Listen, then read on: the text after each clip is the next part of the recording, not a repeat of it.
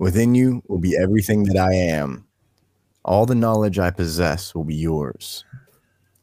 Just as my master taught me all of his knowledge and his master before him. We're part of a legacy. Shout out Dave Filoni, our Lord and Savior. We'll see you after the jump. Love wins! I am a Jedi, like my father before me. Rebellions are built on hope. You are part of the Rebel Alliance and a traitor. I can bring you in warm, or I can bring you in cold. Never tell me the odds. Well done. You're a rebel now. Hello there, rebels. Welcome to Reckless Rebellion, the podcast with enough chaotic energy to fuel a Death Star. All about the wars in the stars. I'm your rogue leader, electrifying force-sensitive native to the Chiss ascendancy, Thomas Carter Rochester, and I am joined by the greatest minds the rebellion has to offer. Up first, our master of chaos and pod racing enthusiast, King of the Hoth, the Klein Ahsoka. Mom, listen to the waves. Listen to the waves, Mom. You gotta listen to the waves, Thomas. Gotta listen to the waves, man. Like, whoa. Scarif native and Anakin's favorite Padawan. Jack, Son, Vil, pew, pew, pew, pews. A reading from the book of Dave Filoni, chapter 77, verse 23. Ahsoka lives. Live or die, that is your choice. Love it. On today's show, we dive into Ahsoka, Episode 5, Shadow Warrior. Before all of that, let's go ahead and check in with the smartest execute order 66% of this podcast. We're moving swift because holy fuck knuckles, do we have a lot to talk about. Kleino, the Dino. How you doing, pal? I'm doing well. We're going to jump right to me here, okay? I want to bring it up. Thomas, Jack, you weren't here for this conversation. Last week, we were talking about this glorious creation known as Cincinnati chili. This is a monstrosity that is also, I think, kind of beautiful in my brain. I have not had it, but I'm fascinated by it. And I want to bring it back up again, Thomas, because after our deep, long conversation, probably too long, conversation about this. Just a little bit. For those who don't know, it's chili on top of spaghetti, and it sounds delicious. We received a little message from one of our dear listeners named Tim. Tim sent me a message over on Twitter, and Tim is a native to the Cincinnati area. He has provided some context, okay? He says he loved the intro of last week's Reckless Rebellion. The main restaurant in Cincinnati for the chili is called Skyline Chili, and their two biggest things are the 3, 4, 5 ways, which is the spaghetti, the chili, cheese, beans, and onion that we all mentioned. And then he describes also something called a cheese coney. This is native to Cincinnati as well, a hot dog on a bun with chili and cheese. They also have something called, and this is where we get interesting, boys, the chilito. It is a burrito filled with chili and cheese. You can also add spaghetti to that burrito, which Tim says is amazing. And possibly the best part of Skyline Chili is their hot sauce. It's different than any hot sauce he's ever had. It's so good. Probably the weirdest part of the chili is that it has cinnamon and cocoa in it, which turns some people off of it. It doesn't even notice the flavors. Anyways, he says, since it's a Star Wars podcast, I'll throw in that last week's Ahsoka was one of the best Star Wars TV episodes on Disney Plus. Thank you so much for saying in the message, Tim. And I want Cincinnati chili. I'm going to probably just make it myself. Yes, Jack? What are people doing in Cincinnati? Like, are they Buddy the Elf just like throwing this mishmash of all this stuff in there? Yeah. It sounds great. Oh man, I need to go to Cincinnati. Thank you, Tim. They're breaching lines the food gods never wanted to be breached. You know, they're crossing borders. Exactly. It reminds me very much, Jack, and in like a more like American back of your truck, like yeehaw kind of way. It reminds me of the scene in Ratatouille where Remy's brother, and he's talking to him about food, and he's like, try the grape, and he tries bites in the grape, and he gets like and then he tries the cheese, and then he's like, no, try both of them.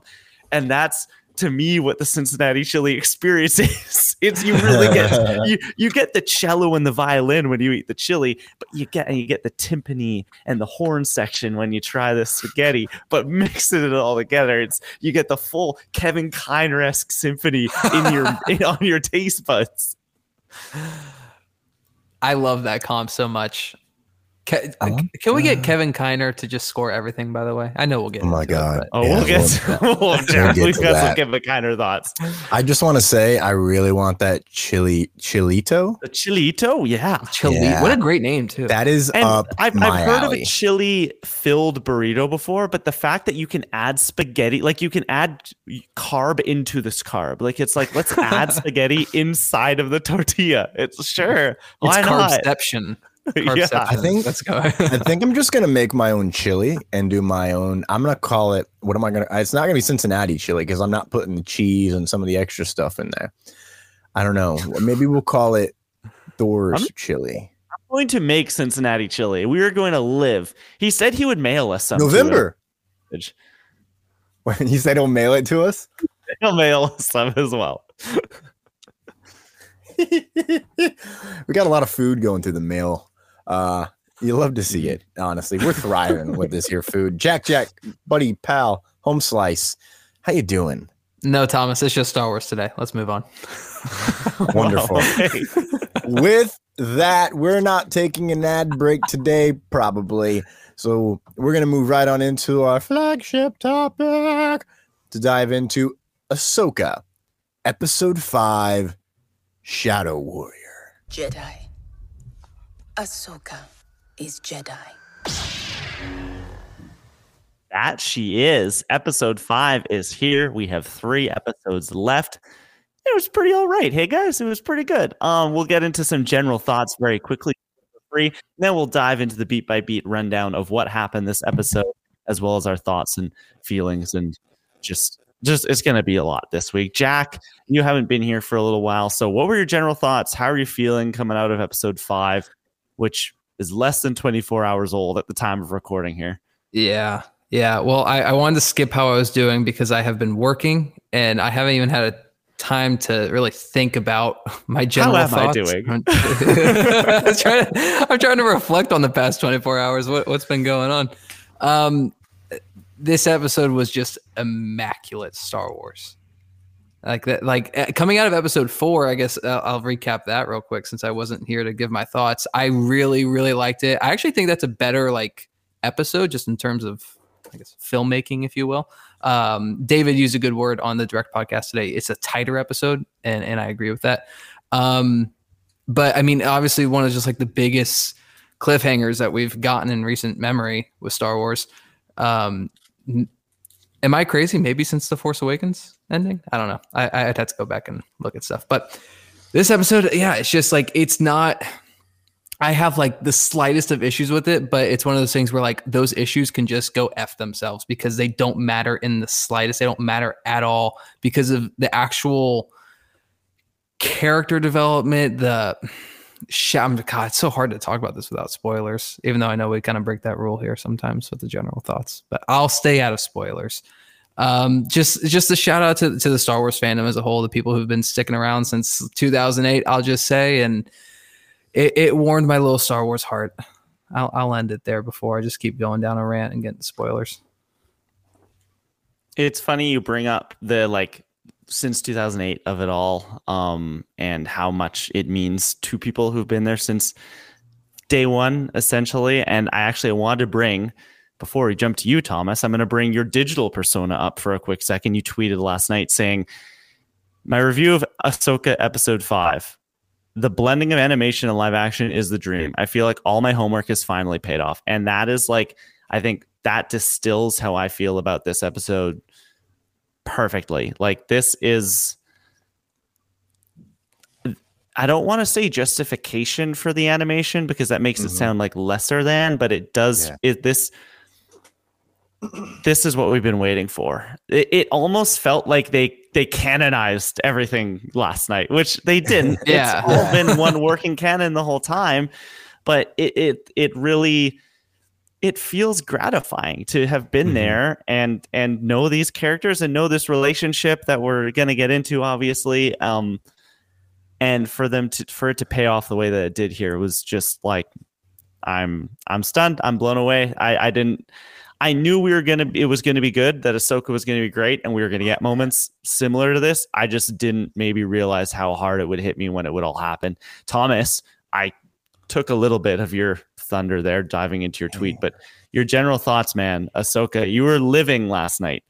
Oh man, I told my roommate, I was like, this might get weird. Or my roommate's brother, he hangs out in the living room, comes over because he lives across the street and hangs out and uses our Wi-Fi to play games. And I'm like, this might get weird. And we got 5 to 10 seconds into the episode, and I go from the couch, I grab a chair, and I put it about as far away from the TV as I am my laptop right now, which is, arm's length. I could touch my TV. And I I sit into a ball like I'm a child, and that was it. That was me for about 40 minutes. I did run around the house. Really quick, Klein, off your point that you were saying, it's not the word justification, it's the word amplification. It really added depth to it, I think, to the animation, and the animation is now adding, if you go back and watch the animation and go to those episodes that they reference, it amplifies what we see here even more. So I think that it's beautiful synergy between the two. I want to use a different tweet that I sent out to kind of talk about my thoughts and feelings, because I feel like I just won the Star Wars Super Bowl after 13 years of rooting for the animation and them not getting their due from people who, I only watched the live action. I had a lot of feelings last night, and I still have a lot of feelings. There are 4 specific points that I just rewatched it, and I rewound and did some extra research of notes that I thought I picked up on to confirm. And there are just little moments, and as soon as it starts, I'm like, and start crying. Like, I sound like a child because of the way that this universe, this Star Wars reality that's been created, this art form, makes me feel. It takes me back to a 7-year-old little boy who was traumatized and found something that just blew his little mind to want to become a creator, to want to do everything he saw on the screen. Star Wars really inspired my love of deep diving into film, the behind the scenes. How does it work? How's it made? Shout out that Canadian show.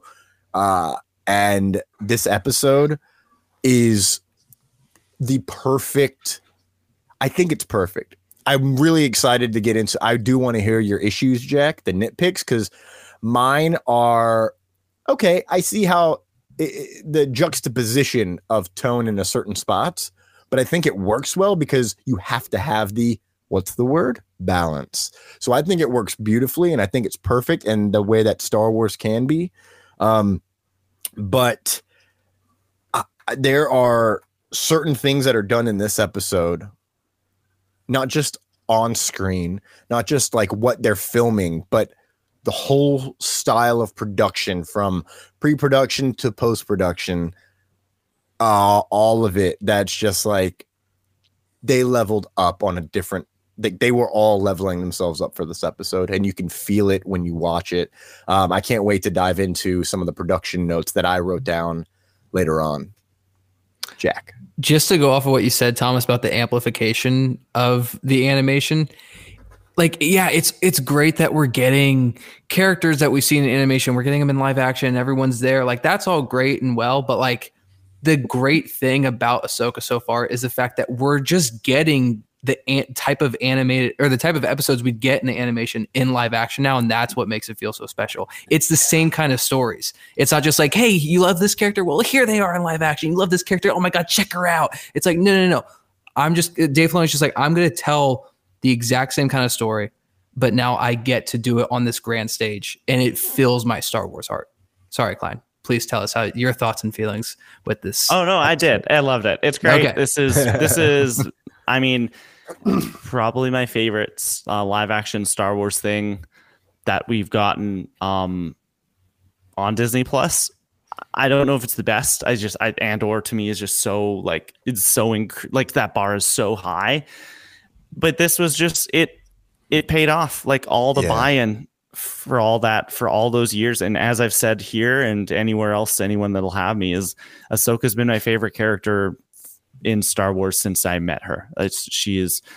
That relationship between her and Anakin, I think, is so interesting and is so fascinating.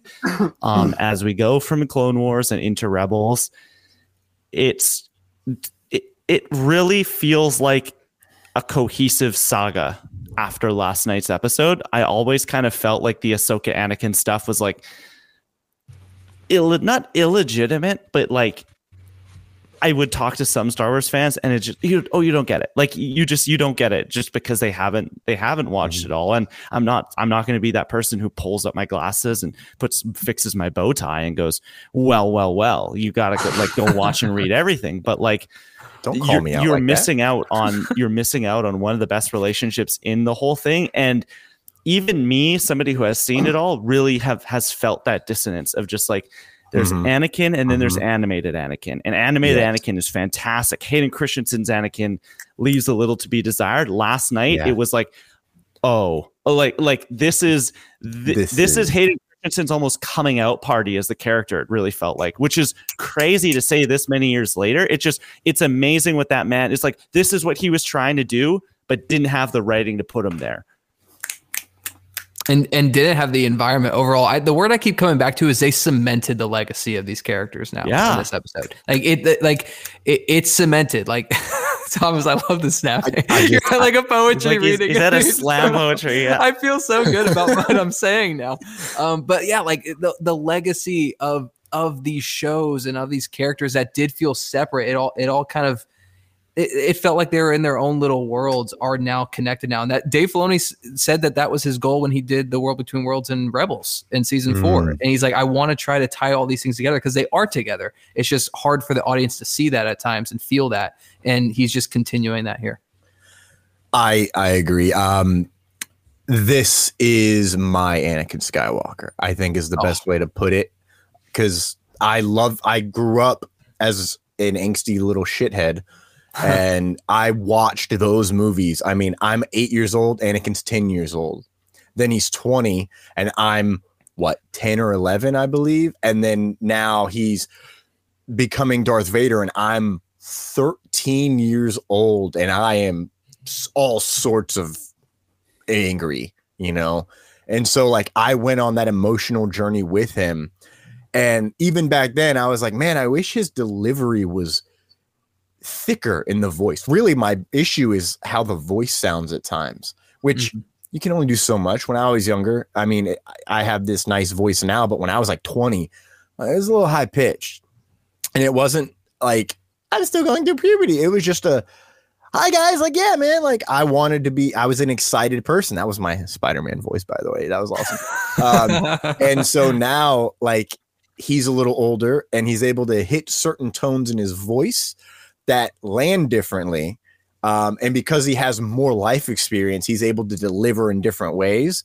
And so this is Anakin Skywalker. Like, this is my Anakin. And even when I saw him in Obi-Wan, I was like, I see it. Like, this is Anakin right before he's all excited. Yeah. And then he like gets chastised a little bit and he's like, shame. Like, you see it. Beautiful. Love it. Before we jump into the plot, I have a question for both of you. Should be fast.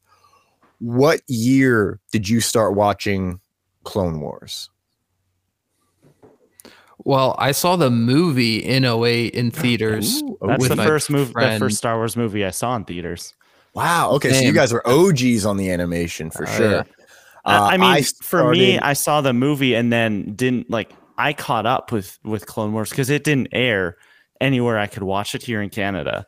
And man. I was into it from afar and like kind of knew from the outside what was going on, but I didn't watch it. And then 4 or 5 years, it was on Disney Plus that I watched it all before the final season, but there was some time before the final season. So like I caught up and I'd seen episodes here and there when I'd like go down to the States and catch things. I remember seeing the one Maul came back in when I was like down there on Cartoon Network, and I'm like, what? Like, this crazy. But like, yeah, I mean, just like Jack, 2008, I was at that theater and I remember being like, what? Like Anakin had a Padawan? Like, that's sick. Yeah, I was 8. I was 8 years old. I was with my friend Davey Crouch. Shout out Davey. And I don't know if I really knew what was going on, or like I just knew it was Anakin Skywalker, Obi-Wan Kenobi. Oh, I guess there's this Ahsoka girl now. That's cool. And I was like, it's Star Wars. Who cares? But then I watched the show like sparingly when I was younger, like season 1, season 2. I remember we got the first few episodes of season 1 on DVD. And I kind of watched it here and there. And then it was when I broke my leg my freshman year of high school.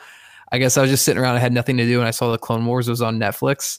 And I was like, I've seen this thing going around that Anakin, like they go to this weird place and he kind of sees his future, that he's Darth Vader. It's like, I kind of want to catch up to those episodes. And of course it's the Mortis episodes, which has come up a lot recently with this show, Ahsoka show. And so I kind of caught up to season 3. I kind of got to season 4, and then I didn't really do the full, probably like, season 5, season 6 until later in high school. But it was definitely a journey. But yeah, been around since the beginning. I believe it was 2010 when I decided, I think that's when I sat down and decided to watch the Clone Wars movie. And I was like, oh, okay, I kind of get it. And then I'd watch certain episodes here or there because, I mean, I never grew up, of course. I still watch Cartoon Network at times. Like, why not? Hell yeah. Feed the inner child, baby. So I kind of bounced around. And then I remember watching the Mortis arc. But I know when I sat down and said, I'm going to watch this all, or I'm getting into this now, I should say, was, oh, they're bringing Darth Maul back. Oh, like I remember sitting, and I thought it was earlier than it was, but I did the math and it was in 2012. I remember reading about that before season 4 came out. And I was like, well, now I have a reason to watch this show because Maul is my guy. And how are they going to do it? I remember watching this at my grandmother's house, which doesn't line up with where I was living at the point. So I don't know how the fuck that happened. But I started watching it, and I believe by that point they'd already released some of it on Netflix. So I think I went back and watched it. I remember that being the home of it. I think I started on Netflix as well because it was all there for a long time. Oh, yeah. In 2015, when Force Awakens came out, I sat down and for 4 hours watched I laid down and for 4 hours got a stick and poke tattoo of a Sith emblem next to my heart while watching Clone Wars episodes, because like I was all about. I wasn't out, but like we had new content, so I was all the way back in. And I like my comfort show when I need to get work done. Dawn Clone Wars. There are plenty of episodes that I don't get invested in, but I enjoy watching. Like and enjoy having the background noise. But enough of that. That took longer than I thought. I love you guys. I'm so ready. Like I'm so excited. Okay, we ready? Yeah. Let's get into it. We will start this week as we always do with a quote from the episode. At first it was going to be "Mom, listen to the waves," because Jason Zendel is just so freaking cute. But it had to be this. Listen, I'm teaching you how to lead, how to survive. And to do that, you're going to have to fight. Episode 5, Shadow Warrior, Ahsoka, directed by Dave Filoni, written by Dave Filoni, created by Dave Filoni. Let's just take a moment and raise our hands to the sky and say, thank you, Dave. You did this. In Dave we trust. We open back up on Cetos. Shit has gone down. Map is destroyed. Everyone is gone. Hera, Jason, the guy from Kim's Convenience, they're all there. They land on the surface and they're like, where'd everyone go? What's going on? Ugh. Hera hears something. It's Hu Yang. He's there. And he's so sad. He's like holding Sabine's helmet as if she's dead. And he told them, he says, I told them to stay together, but they never listen. They never listen. Boom. Title card. And it's like, we're here. Like, let's go. This is not where I expected us to start, but we're getting into it. From there, the fun begins. We are in the world between worlds. Ahsoka and Anakin are chatting. He looks the same. She looks, quote, old, which I love. She remembers that she lost to Balin, but doesn't really remember how she got there, which apparently means there's a chance for you yet, Ahsoka. There's a chance that she will live. Anakin is ready to finish her training with one final lesson. That lesson, live or die. He pulls the saber. It is the blue saber. Last week was the Vader saber on his hilt, but this is the blue saber. He pulls it out. They swing. They do lots of cool stuff. Anakin does the cool spinny thing that we've seen him do so many times. We then cut back to Cetos. Hera and Huyang are trying to put the map back together. They start to think maybe Ahsoka and Sabine were maybe on that ship that made the jump into hyperspace. Senator Organa comes up. Carson Teva's like, she can only cover you for so long. Jason senses something in the water. He says, Mom, listen to the waves. There's something going on. He's hearing the sound of lightsabers. The Force theme comes in. Klein cries. It's amazing. It's like a new arrangement of the Force theme with like weird like reed instruments or something. Like they sound like they're blowing in like Coke bottles. Thomas, are you gonna say what I'm gonna say? That it was across the stars that blends. Yes, into the it was Force across theme. the stars. Yes. It is. Yeah. No It's way. like, I need to go back out and last night. It's got a couple of notes leading in. It's like yes. And it's like God.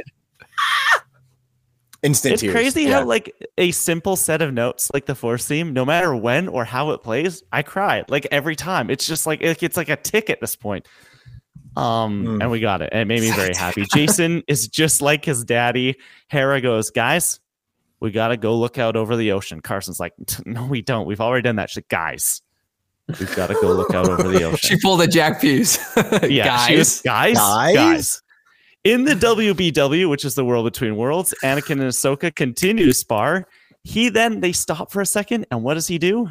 Cuts the floor out from under her. Boom. She falls.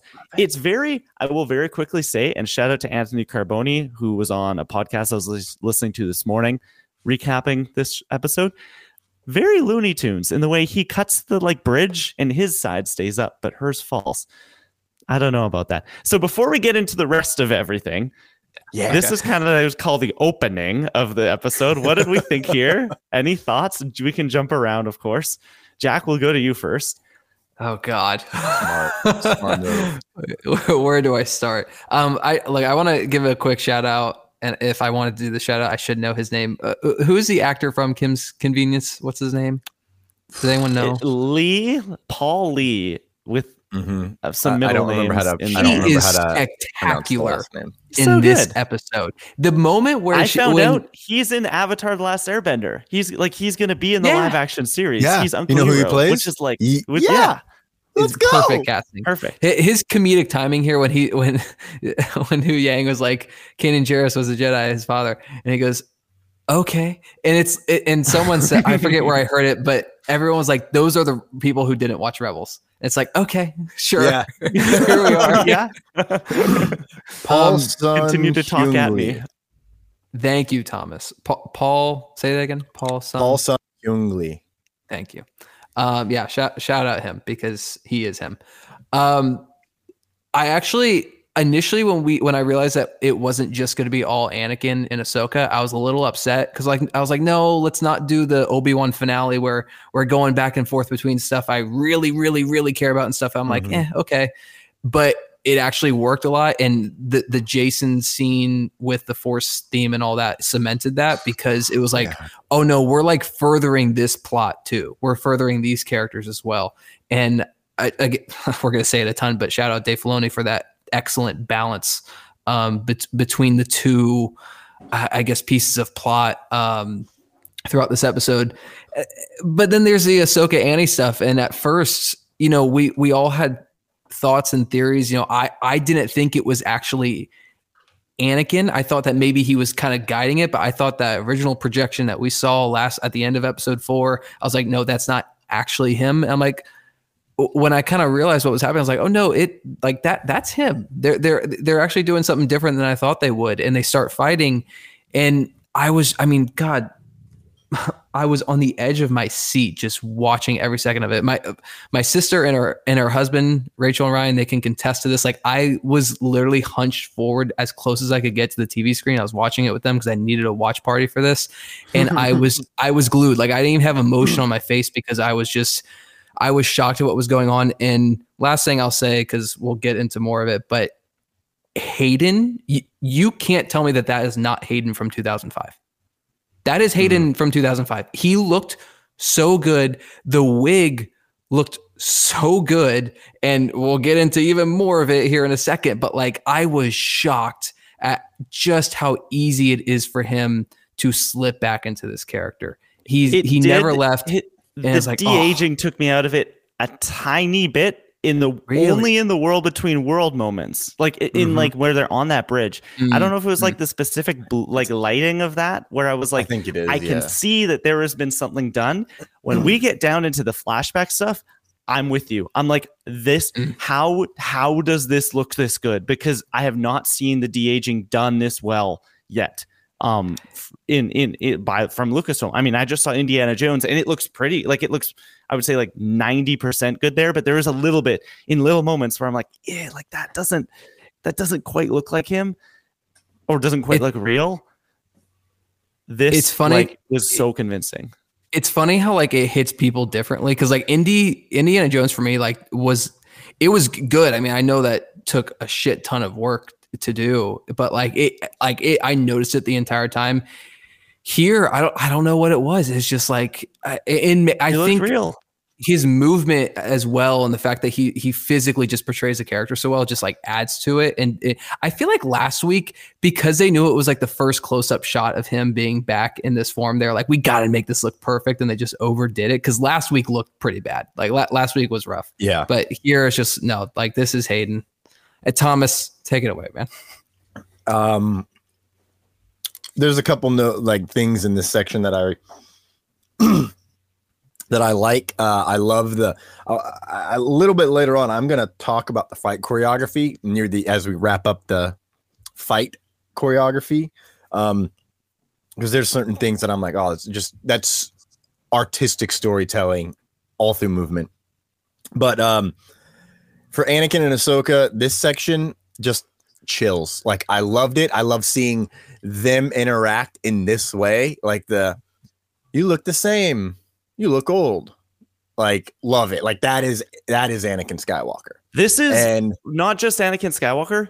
This is Ahsoka. We've had so many weeks of people saying this is stoic Ahsoka. Like, I don't know about Rosario. I'm one of them. I don't know about Rosario's Ahsoka. Yeah. Like, what's going on? And I kind of went in my head with the whole like, well, a lot has happened. She's stoic. She's been through things. This episode, especially as we get towards the end, and I think it written in here, like she smiled. Like, this is charismatic. This is Snips. This isn't Ahsoka, the Jedi Master anymore. And you can see that wall melt when she arrives in the world between worlds and starts interacting with Anakin. It's instantly like, like Rosario was the right person for the job. I'm sorry for doubting you, Dave. Please, like, don't harm me. Yeah, exactly. And the walls melting, you mentioned, Thomas, just like as a transition back to you, that moment when she's like, it looks like you don't have much left to offer. Oh. And Hayden's face when she says that, and that smile, he looks up, the hair's a little wild, just like it should. And honestly, I forget what he says, but I haven't taught you everything yet. And just, I mean, I was like, I'm a child again. Like, we're in the spoilers now. Like that, that is Clone Wars. This is the blending of that Matt Latner and Hayden Christensen Anakin. Like, this is when it's like, oh, this is the same character. Whereas before, I wouldn't have said that. The moments. Sorry, Thomas, go ahead. It's your part. Go. Well, thank you.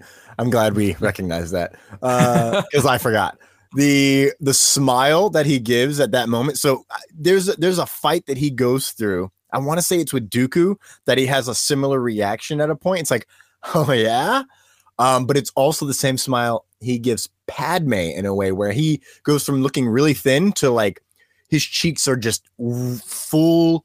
Big smile. He's thoroughly enjoying himself in that moment. Both the actor and the character, you can tell he's like,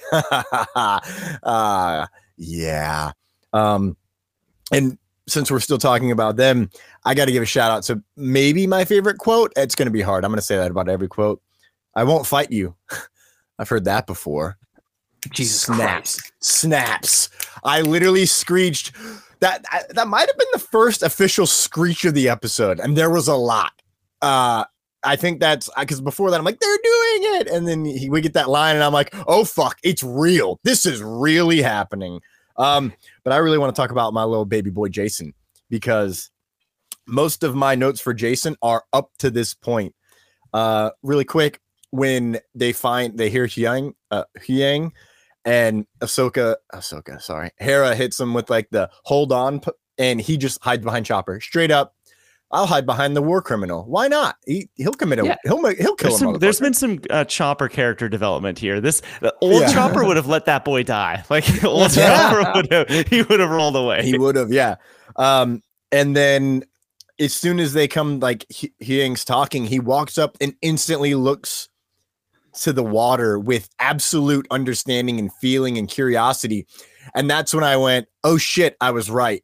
Because I remember last week I was like, well, maybe like I've got a bad feeling is like him feeling the force, and for the first time. And I was like, maybe. And then that happens and I go, oh shit, he understands. He knows what's happening. He's going to find her.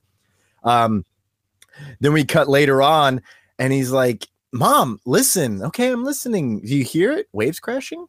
No, the lightsabers. And the music starts. Well, Hera looks at him like, oh fuck, this is happening. And then the music hits, and I don't actually have words. I'm already feeling the feelings come up. And then you get the music blend, like I said, and then he opens his eyes and he looks at his mom with the cutest, most like this kid. They nailed it. Oh my God. Youthful, man. Shout out to Evan Witten. Kid is 13 years old right now. Child actors can be 13. Hard. He's doing well. He's crushing it. Hey, listen, we've seen what happens with certain child actors and bad direction, right? He's absolutely crushing it. And it's at that, like, I'm intrigued to know more about Hera, like how she heard it. Is she force sensitive? Is it so obvious that if you just quiet your mind, you can hear it? Like your soul, like you quiet your mind meditating, you can hear your soul. I almost took it as her understanding what was going on in that, not that her actually hearing it, but her going, okay, like he is obviously attuned to something here. Yeah. And it's just motherly trust and like, okay, then we got to go do that. Like, that's the way I took it. I don't know if. Yeah. I like that. Because I was like, ooh, what's Hera hearing? Like, I want to know as a non-force user. Really quick, I'll jump to you, Jack, after I'm done. But from there, Carson Tava's like you said, he's like, what? And Huyang's just like, he is the son of Kanan Jarrus. He has abilities. He's a Jedi. Oh, no, it's the other way around. He's like, Jason has abilities. His father was the Jedi Knight, Kanan Jarrus. And it's like, oh, we're just going to drop that out in the middle of nowhere. And you know what I did? Jack, you're going to love this. I go, fuck yeah, Rebels! Rebels! Woo, yeah! Woo, Rebels! From Family Guy, because, like, that's all I could think. And even I got a comment from the back, which I barely heard. I was wearing noise canceling headphones. Like, the score was penetrating my eardrums. I was live. He was just like, Family Guy. And I was like, yeah. God, what a scene. What I love about the Jason stuff is that it's not like they make it a point, obviously, that force scene plays, and it is a moment, but it's also like not in your face. Like, he's not like all of a sudden lifting rocks or like doing anything crazy. He's literally just listening.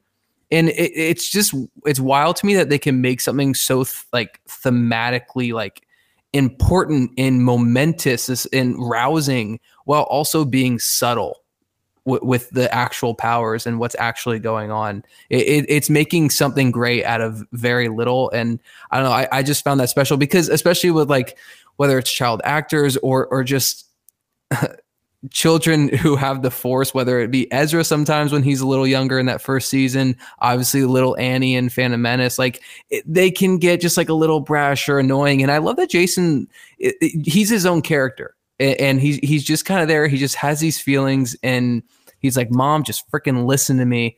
And I don't know, it just felt like a special moment. And it's that animation thing. It's like we're not just throwing these characters out because, hey, it's Kanan Jarrus' son, which is cool, of course. But it's like, no, like there's something more to him. He's his own character. And I love that. Okay, jumping back into it, we get the Looney Tunes bridge slice. Ahsoka falls.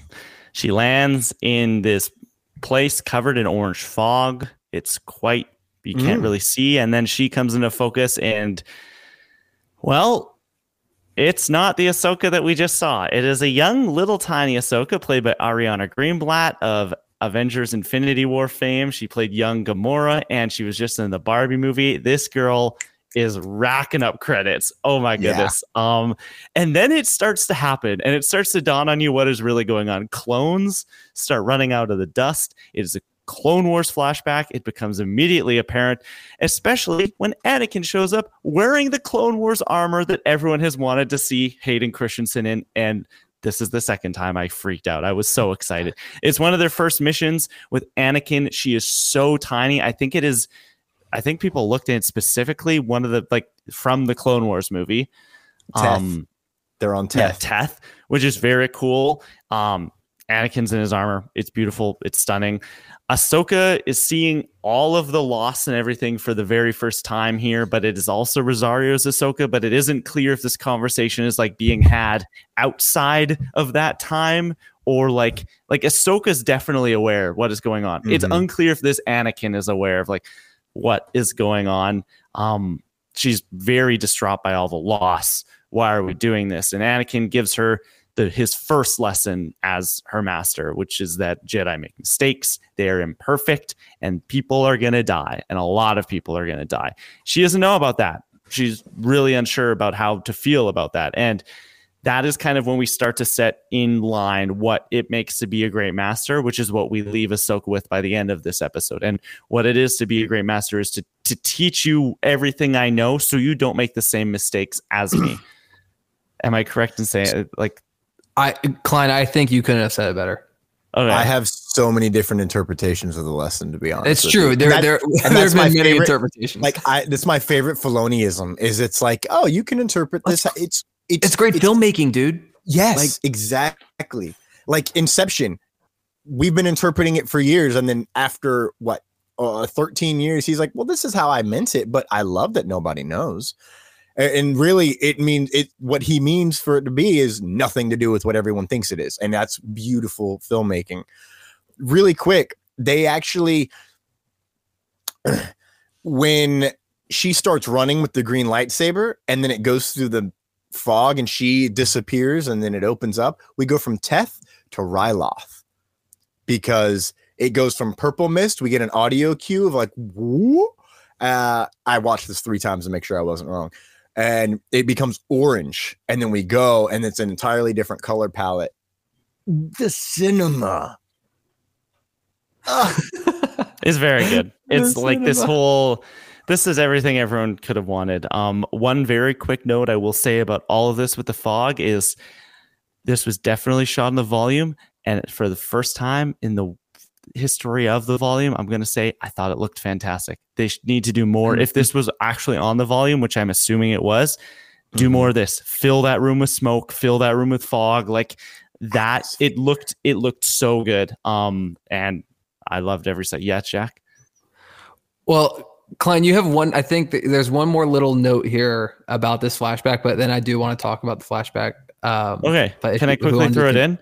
Please do. The coolest fucking shot in all of Star Wars ever.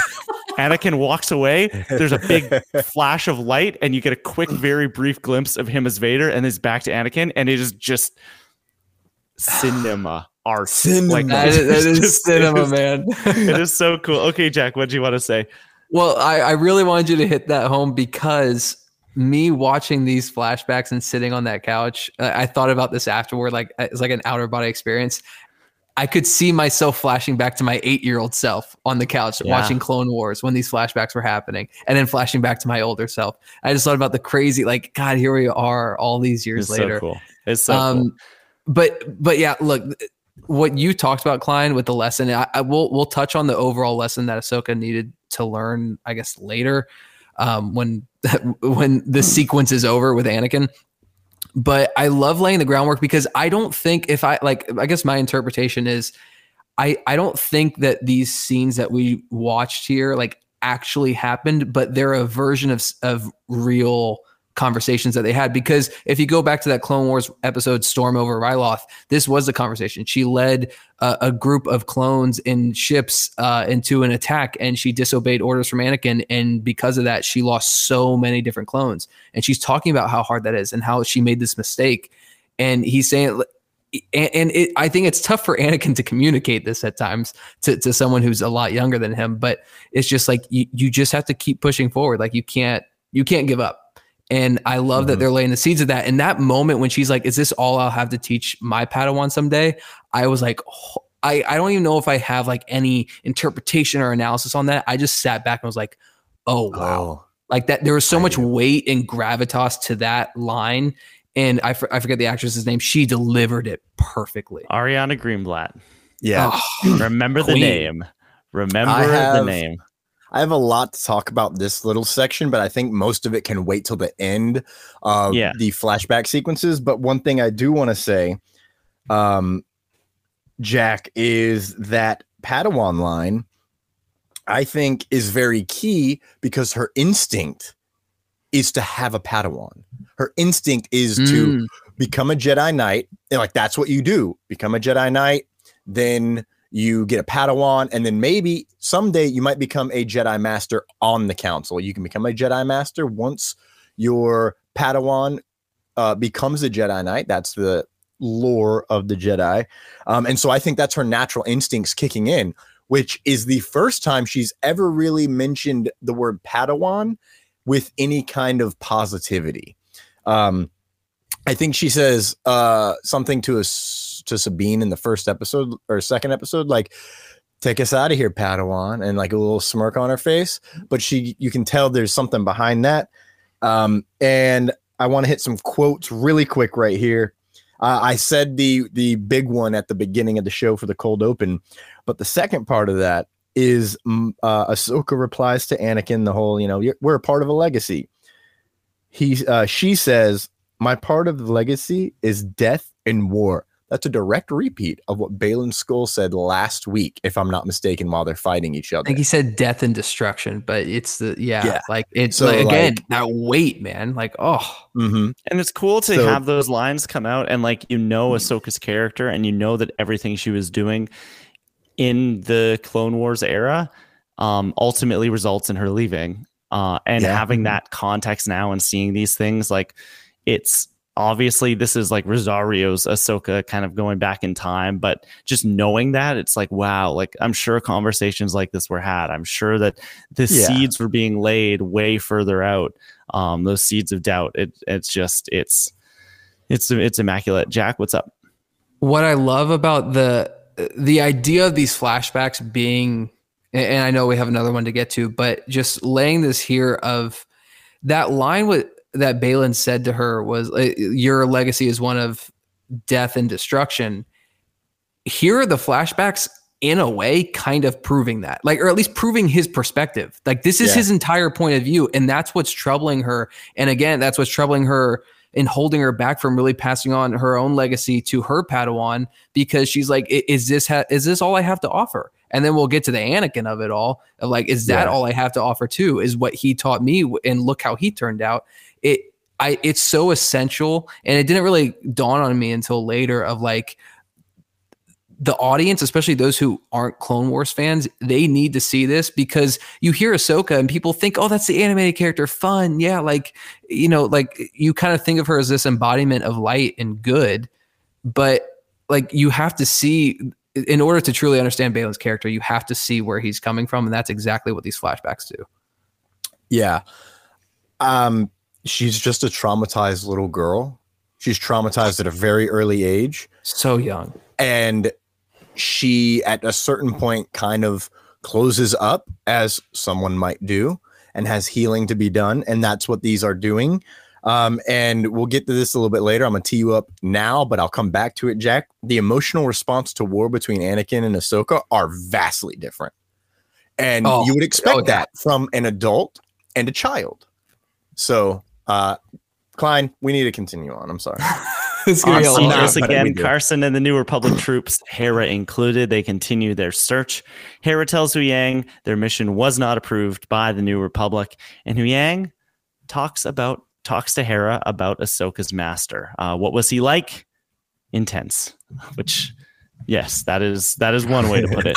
Jason checks in saying that Chopper might have found something. They need to get real low. We then go back to the world between worlds. Ahsoka is now a little older. We're in a new flashback. It looks to be final season of Clone Wars, and it definitely is. It is the Siege of Mandalore. We get Maul Mandos. It is so cool. It is like, this is awesome. This season 7 of Clone Wars is my favorite Star Wars TV thing, and just like, to see this in real life was so good. Anakin tells her about how that she is more than war and death. She doesn't really believe him. She pulls the saber again. And this time, Anakin's is red. He starts swinging on this kid. She's got the 2 sabers now, knocks her back onto the world between world bridge where we started at. They fight. We get another flash of Vader here. And his eyes are all yellow as well at this point. So he's like full on like Vadery doing Vader things. Then Ahsoka grabs his saber, drops it off the edge. Rosario's back. She says, "I choose to live." Anakin turns from Vader back into Anakin. Eyes turn back to white. And he says, "There's hope for you yet." Anakin disappears. The bridge dissolves and water begins to rise around Ahsoka, almost as if, if only... must be something in the like religion or something where like you get covered in water and like come out a changed person, but like I don't know what that is. But anyways, waterboarding. But Yep. That's definitely what it is. We're gonna piss a lot of people off with that one. I'm so sorry. No, I'm not. Oh my god. I guess Ahsoka awakes under the waves of Cetos. She gets rescued by a New Republic ship, and we will stop here for a brief moment. And I thought the episode was over here. I was like, oh man, wow, that's it. That was awesome. Felt like it. Yeah. So basically, the second flashback and everything. Jesus. Just wow. Thomas, what was it like seeing the world of Mandalore yet again, second time this year? Second time this year in almost as bad of a shape. This was, I literally, I think this is the part where I stood up and ran around the house because I had this was a sporting event for me. This whole episode, this is the type of reaction where if we were in a theater, it's on the theater experience level of in-game. I couldn't have imagined being in one of those fan screenings. Like, so this would have been nuts. This would have been the greatest thing of all time for sure if we saw it in a theater together. So once I realized that, like, I was like, Mandalorian, and then she does something with a blue saber and go, oh my god, it's the Siege of fucking Mandalore. And then we're going, and I think she does a very specific. In fact, if I'm not mistaken, she does a move that she was taught by Anakin in Tales of the Jedi. I think not the 360 rotation, but a full spin into a double slash. The fight choreography here is so fucking good throughout this whole episode. I'm gonna get to it a little bit later. Well, right after I say the rest of the shit. I was gonna say, get to it now. We're done the flashbacks. There's not much later. I love the interaction between both versions of Ahsoka and Anakin. Beautiful acting from all three, Ariana, Rosario, and Hayden. The chemistry between all three it's palpable. You can feel it. You can see it with your eyeballs. And the way that Greenblatt plays young Ahsoka, but with old Ahsoka's mind inside of her, it's uncanny how good that is. And she plays a traumatized little girl really well, and then she has her moment of aged wisdom. Jack, you had something? Well, I just wanted to add to the chemistry bit. Like, just because you have lines of dialogue that imply history in history with someone, love for someone, friendship with someone doesn't mean that's actually going to come across in the scene. Yeah. And that's just a testament to how good the acting is from all three of them. Like you said, Thomas, they took what was on the page, but truly brought it to life. Not for 1 second. This was the first time we were seeing live action Anakin with live action Ahsoka, but not for 1 second did it feel like this was the first time we were watching them together. Like it did the very first moment in last week when we saw them like on screen for the first time, sure. But beyond that, it's like, no, like these are two people that like I've grown up with. That's when the lines between animation and live action just completely blurred, and it's just all one. Yeah, absolutely.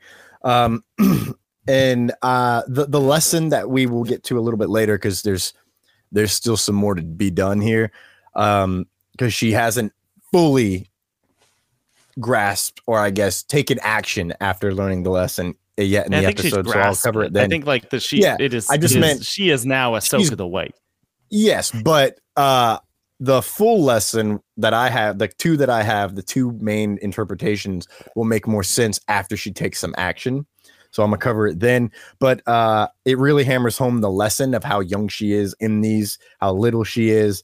Anakin sounds like Matt Lanter a bit at different times while wearing the armor. He looks amazing in the Clone Wars armor. It's easily my favorite live action version of Anakin that I've ever seen. His hair is fucking perfect. And the best part is Hayden Christensen's regular hair.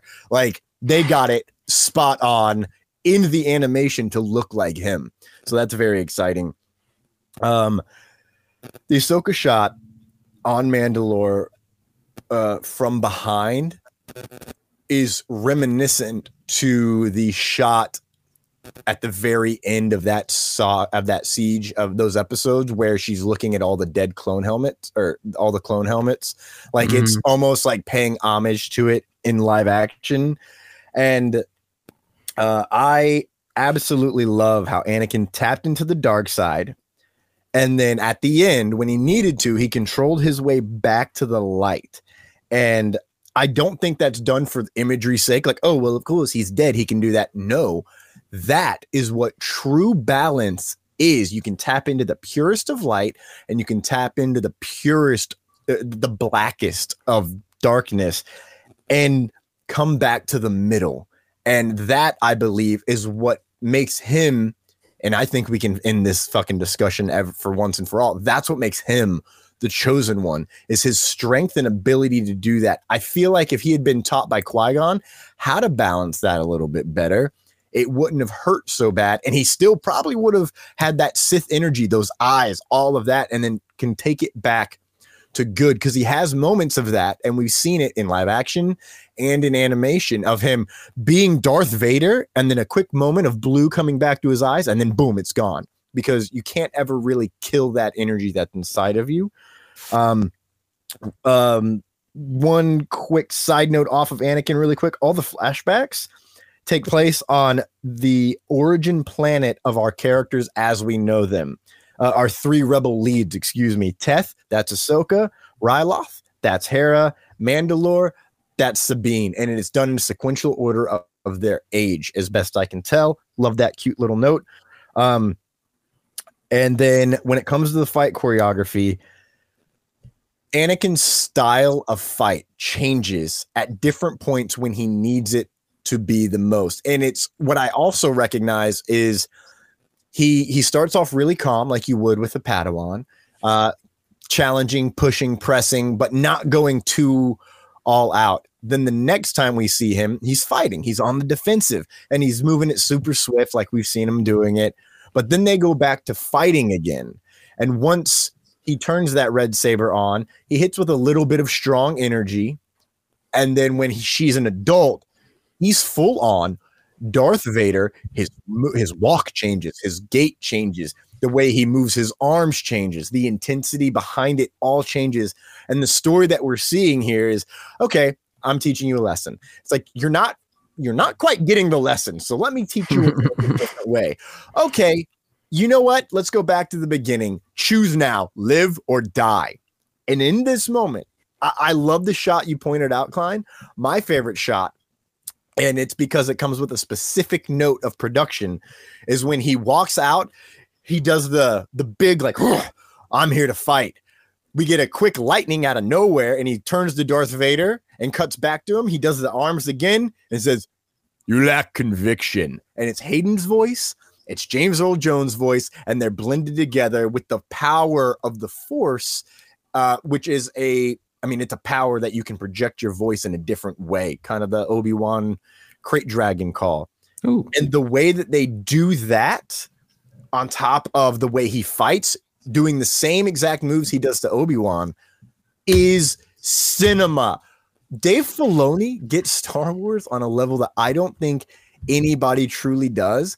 And I feel like we should all be super grateful that we get this, because we get it in words, we get it in facial expressions, and we also get it in the fight choreography, where Hayden has lost 0 steps. He looks like he's better than ever with the lightsaber, and he definitely looks like he's learned some new moves with certain twirls he does. He's got the classic one, but he does a couple different things that I don't remember seeing before. I feel like I have a lot more to say, but let me check really quick. I'll get to my production notes later, because they're amazing. Beat a bop, beat a boop, beat up, bop, bop, ba. Yeah, I have an Ahsoka the White note, but we're in the flashbacks right now.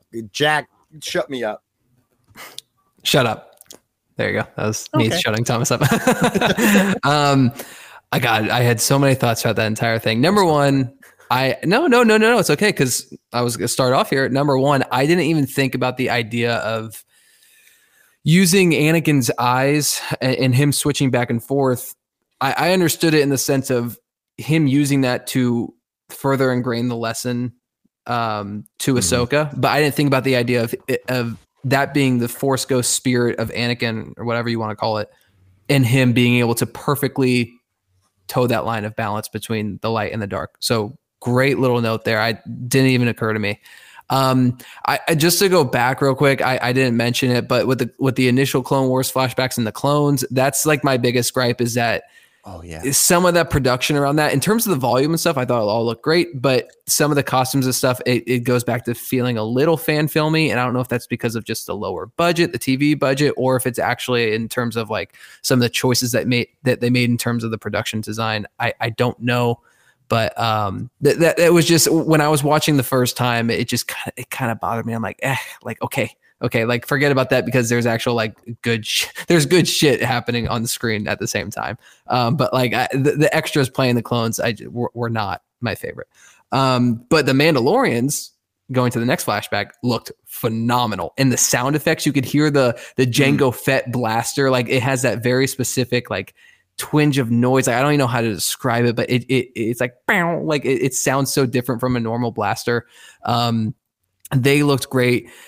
I guess, see, I'm going to talk about Ahsoka's lesson here, because this is a thing, like when I was watching the first time, I don't think I was able to fully appreciate what I was watching on screen, because I was so caught up in trying to interpret what was happening to her and what the point of all this was.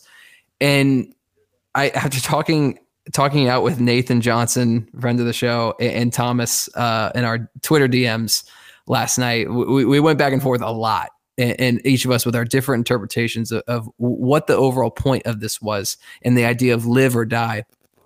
And for me, I guess it's just something that it didn't really occur to me, of just how much she was traumatized, not just by Anakin becoming Vader, but specifically fighting him in Malachor. Because we never really got to see the fallout from that. So she gets saved by Ezra in season 4, goes in the world between worlds, goes back out, and then all of a sudden we see her in The Mandalorian. And we never really saw the fallout of that. I just assumed that she came out with more knowledge. She knows Anakin fell. And then by Mandalorian and Book of Boba Fett, she knows that he turned because Luke is there and the galaxy was saved and all that. But it was like, I guess I underrated it in my head, of like, she was really traumatized and still haunted by the fact that he became Vader. And that's why it's that line of like, you are like, basically you are all of me, like everything. I'm teaching you everything. I'm giving you everything that I am. And all she can think of is like, if you're passing that all down to me, like, do you know what your legacy was? Like, and I love that moment where he's like, "Is that what this is about? Oh, you mean the fact that you killed a bunch of younglings and like literally blew up billions of people and all this stuff? Yeah, Anakin, that's what we're talking about." Like, I love the fact that he brushed it off. Like, it was like, "Come on, girl." It's like, no, you did some horrible shit. But it's. I'm just gonna read this word for word because I don't think my brain can take just saying it. Thomas wanted me to read this in some form or fashion, so I'm gonna read what I wrote to him and Nathan of how I interpreted her lesson. I said, I think she's traumatized by Vader and he's haunting her in this quote unquote legacy she's passing on to Sabine. And because she's haunted by that, she's doubting. That's what's really holding her back. That's probably why she never trusted Sabine to go save her family on Mandalore. That's why she left her in the first place, because she is uncertain. She's just almost like cloud of depression that is just reigning over everyone's parade, including herself. And if she's passing on all that legacy and all that Anakin was and taught her to Sabine, she's thinking that she might also be passing on the worst of him. But he makes her confront his legacy, basically saying, this is who I am. This is who I became. That's when he turns into Vader. You see the yellow eyes. You have to confront it. The question is, how will you respond? Will you let it cripple you like you have been? Or are you going to learn from it, push forward, and grow beyond what I ever was? And that's exactly what you said earlier, Klein. You kind of put it in a much simpler way. This idea that like if I'm all of you, all she can focus on is the bad. He's like, no, I'm teaching you all of what I am and passing on all my knowledge so then you can become something more and learn from my mistakes. And I love that idea. And it's a lesson I never would have thought Ahsoka would have had to learn going into this show. But then you start seeing how stoic she is and how, she's holding back all her emotions. She's closed off. And you're like, what's happening? And it just all climaxes here. And the moment of realization when I finally got it, because it was hard to get, like Matt Remke mentioned on the direct podcast, there was someone else I heard that was like really trying to understand it. Like, it's kind of a struggle to understand thematically what's happening in these scenes. But once it clicks, it's just like, oh my God, this makes so much sense. And then you get on to what happens after, which we'll hopefully get to at some point. And she becomes Ahsoka the White, and everything changes. The lighting changes. Her spirit as a whole changes. And it's like, God, like I feel so complete, but her journey's not complete because we still got to get back to Sabine. And I'll stop there. I would like to carry the torch, and then I'm going to kick it to Klein with a very important question, which I think he's already answered, but fuck it, I want to confirm. Confirmation is very important. We've all seen Oppenheimer. So my interpretation of the lesson, it's slightly different today than it was last night, but I think I can combine them into being a yin and yang version of the same thing. I think the lesson is to accept reality as it is. Radical acceptance is the lesson. And I say that because I was listening to a podcast on my way home and I watch it. I'm like, oh my God, like this is it. I tried to put it in a certain way last night, but radical acceptance is the lesson. You have to accept what you cannot control and what you can control. And really quick, failure. The biggest lesson of failure is. That's exactly what he's trying to teach her from his perspective, of course, but she has to learn how to accept reality, to let go of the past, to embrace the Force for a better future. By showing Ahsoka, like they're showing Ahsoka that her guilt, her fear, and her trauma are holding her back. She's really not living at all. And Anakin's point with the war stuff is to fight, to live is to fight, and to fight for good. So I really love that. And I look at it also in another way as she has been avoiding a real future. She's chosen not to live. She's in hiding. She's not training anyone. She ran away from her Padawan. Like she took one, Sabine, only to abandon her. For what cause? For what reason? And at the end of the day, she had to find her way back to herself. To stop fighting is to give up and to ultimately die. So the fact that she chooses that, and we'll get this a little bit in further, she talks about a Padawan. I think she chose Sabine because she's not force sensitive, because it's easier, because she's afraid that she'll pass on the dark side because of what she learned about Anakin. And to be fair, he taught her how to kill. Like she knew how to defend and be a peacekeeper, but he taught her how to kill, taught her specific maneuvers to protect herself via fighting to kill. And that is so important to remember. And I think that's what her purpose for taking on Sabine is. But now that she's seen how to conquer that darkness and how to teach both sides of it to find that balance, Jason, which I'll dive into a little bit later once we wrap up this whole thing, is a very big piece of the puzzle that I don't think anyone expected. I didn't expect this. Klein, I believe you've answered this question, and I think Jack just repeated it.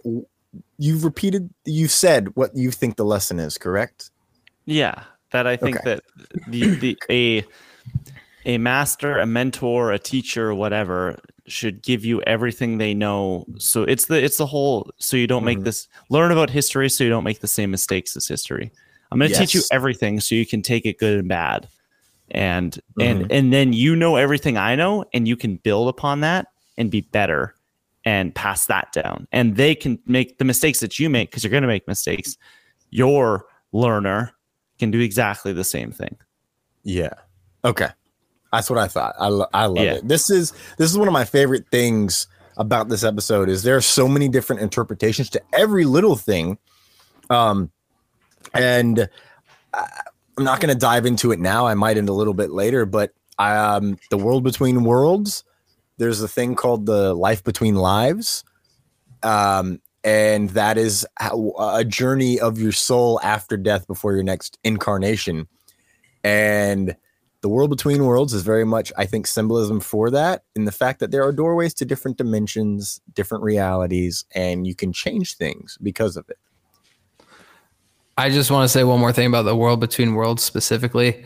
I said it so many times, either before the show started and since the show started, Dave Filoni is the best at introducing weird Force shit and not explaining it because it doesn't need to be explained. There were people I watched react to this episode that were like, "Oh wow, they didn't explain like how she got here. Did she go through a portal? Did Anakin pull her out?" You don't need it. Like, you know what? It just is what it is. Deal with it. And to their credit, no one was like mad that it didn't get explained. But that's what makes the Force mystical, is the lack of explanation. So absolutely. Like, trying to explain what the soul is to somebody, you're going to do it wrong. Trying to explain how something happened, you're going to do it wrong. The world between worlds might literally be the center of a person's mind and soul. Like, it could be that explained in that way, which is then even more confusing. And that's what I love about this shit. Because I could argue every Force vision that's ever happened because of the world between worlds. I think it can be a great many things. Yes, a Pizza Hut. Yes. Ooh, pizza. The salad buffet. Cut it into squares. We do. Klein, do we have an episode to finish here? Do you have any thoughts? Yeah, where we do. Right yes, now? we do. We have an episode to finish. So Ahsoka, where were we? Ahsoka gets picked up under the waves of Cetos, is rescued by a New Republic ship. We then go back to Jason and Chopper. He sees the Ghost fly over with Ahsoka on board. We got her, Chop. And that was like, I just like punched myself in the arm as that happened. I was like, yeah, we did. We got her. Awesome. The sun then hits Ahsoka's weird face without her headpiece, and it was very uncomfortable for everyone involved. She awakes aboard the Ghost. Hu Yang greets her. Jason saved her, he says, and Hu Yang shows her that the map has been destroyed. Jason says he heard Ahsoka fighting, and Hera tells Hu Yang to show Jason the inside of Ahsoka's ship, basically going, get out of here, kid. The grown-ups got to talk for a second. Hera asks Ahsoka where Sabine went. Ahsoka senses to see, maybe, like, give me the map. To see if there was a Force imprint on the map. She holds it and she feels something. She hears everything that happened between Sabine and Baylan after she'd fallen off the cliff. They are gone. Carson then alerts Hera that the fleet is coming, and it is not to help them. As Ahsoka thinks of what to do, what she might, how they can get out of this situation, she hears the call of the Purrgil, and the clouds begin to part. We look up to the sky, and what do we see? A whole pack of space whales is up there hanging out.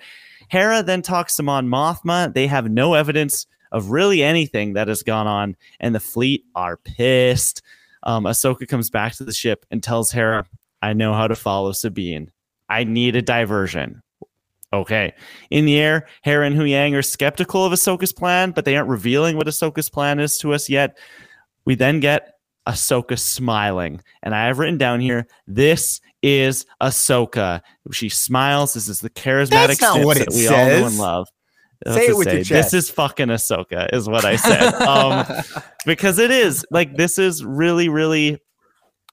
One of my biggest complaints so far has been that Rosario's Ahsoka is this stoic character, and she's been through a lot, and I do get it. I just, like, the last time I saw her was at the end of Clone Wars, and that version of Ahsoka was a little more charismatic, although at the very end of Clone Wars it was kind of depressing. So just a little depressing. But like, this is, you start to see that all those walls have been built up over years break down. I'm hoping one day to get through to Thomas in that way, and his emotional walls will break down. We can finally have him bear it all on the podcast. The Purgle then arrive, and Ahsoka goes, hold up, watch this, and hands a Coors Light to Huyang that she was sipping on. As in my headcanon, that's what happened. She was like, let the brother cook over here, okay? Ahsoka steps out onto the wing of the ship. The fleet jump in a seat of space, so they're up there. Ahsoka's down on the planet, still on the side of the ship. Carson's stalling, doing the best. He's just like, yeah, I don't know. I can't let you through until the mission's done. They're like, well, there is no mission. He's like, yeah, but I can't let you through until the mission's done. Which I just love. I love that so much. And Ahsoka, what does she do? She does her best Finding Nemo, her best Dory impression, and she tries speaking whale, baby. She reaches her hand out, and the plan is to go in the whale. She is going full Jonah on us. Pinocchio shit. They are going inside the whale. That's another biblical reference for you today. That's 2, if we're counting. The other one was waterboarding. So they go into the whale.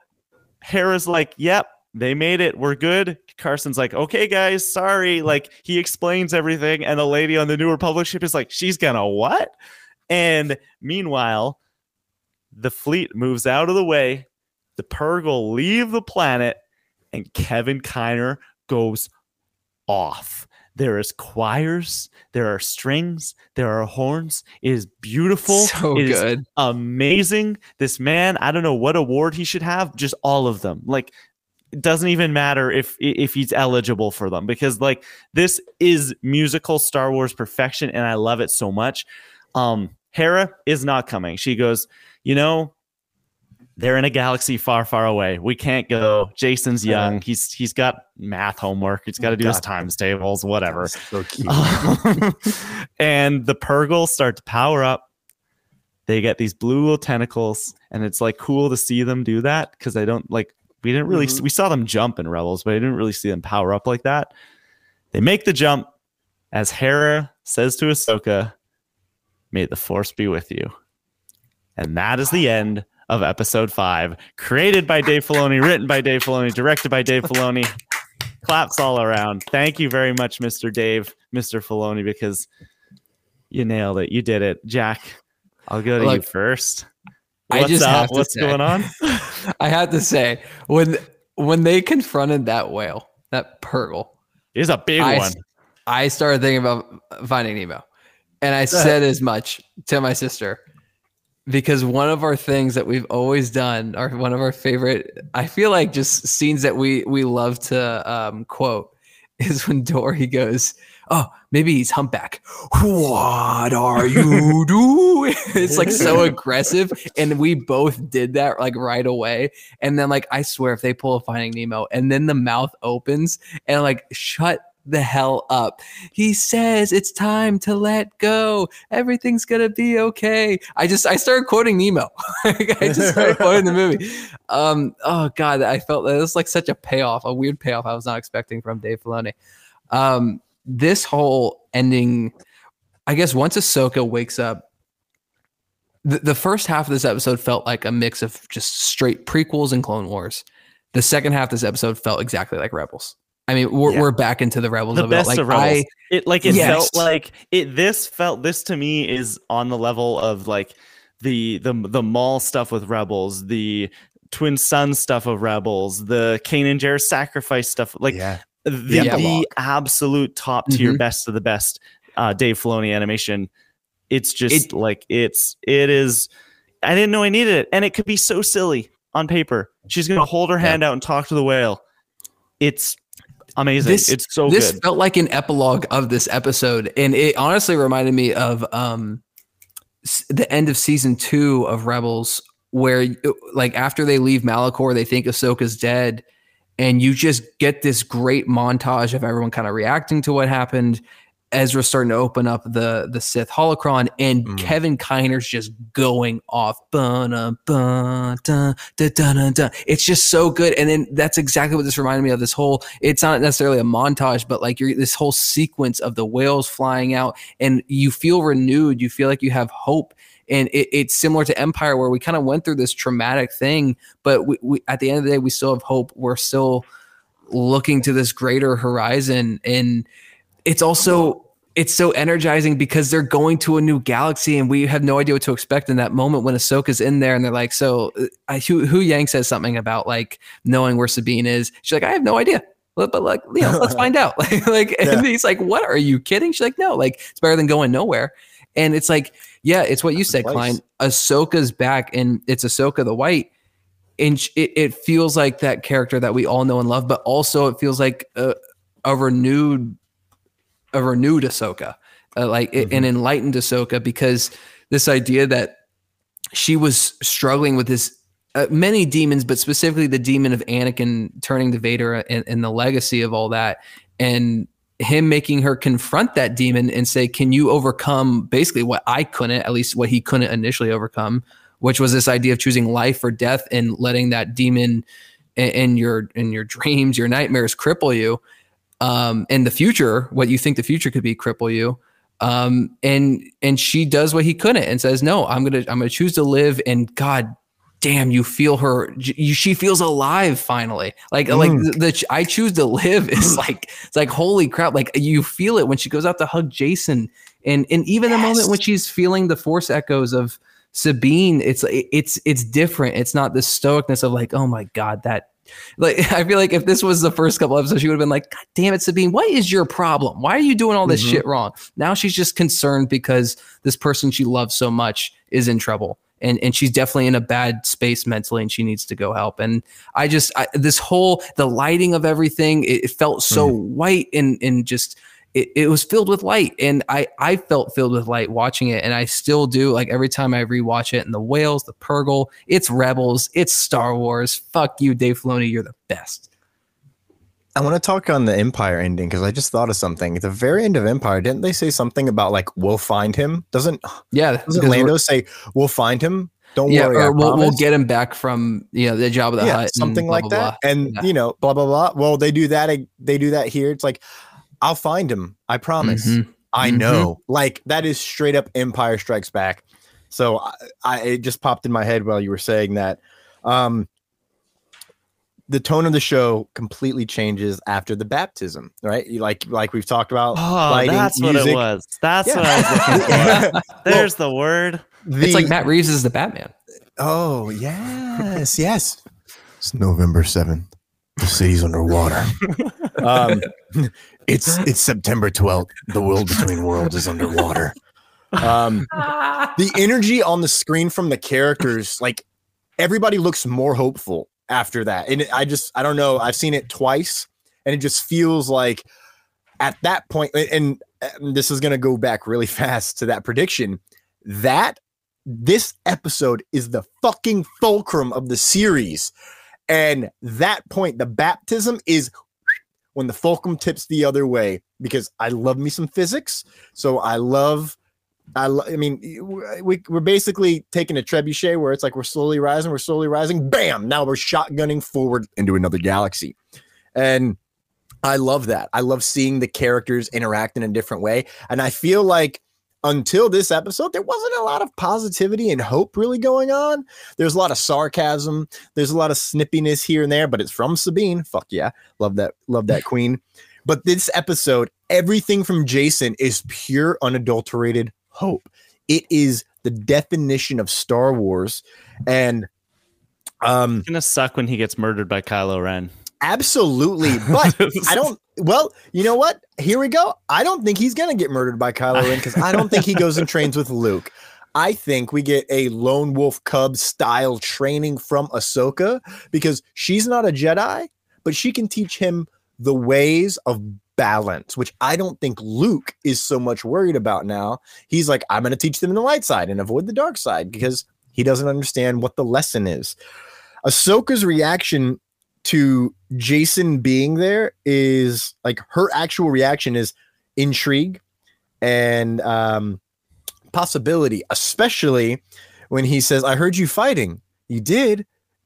Yeah, with the lightsabers. Who were you fighting? And she's like smiling, like, yeah, like a kid. And then she's like, oh. But it like she wakes up and it's like, Jason's here. Interesting. There's so much going on in her head in that moment. And I love that because now she's pondering a true force sensitive Padawan, which shows her growth because she's Ahsoka the White. And now she's her OG personality. She's emotionally set back to reset. And one thing I thought of while you were talking and we were working our way around the word baptism, we see in this episode Waterboarding. 2 baptisms for her. Her baptism by fire as a Padawan, because she's a youngling until that moment.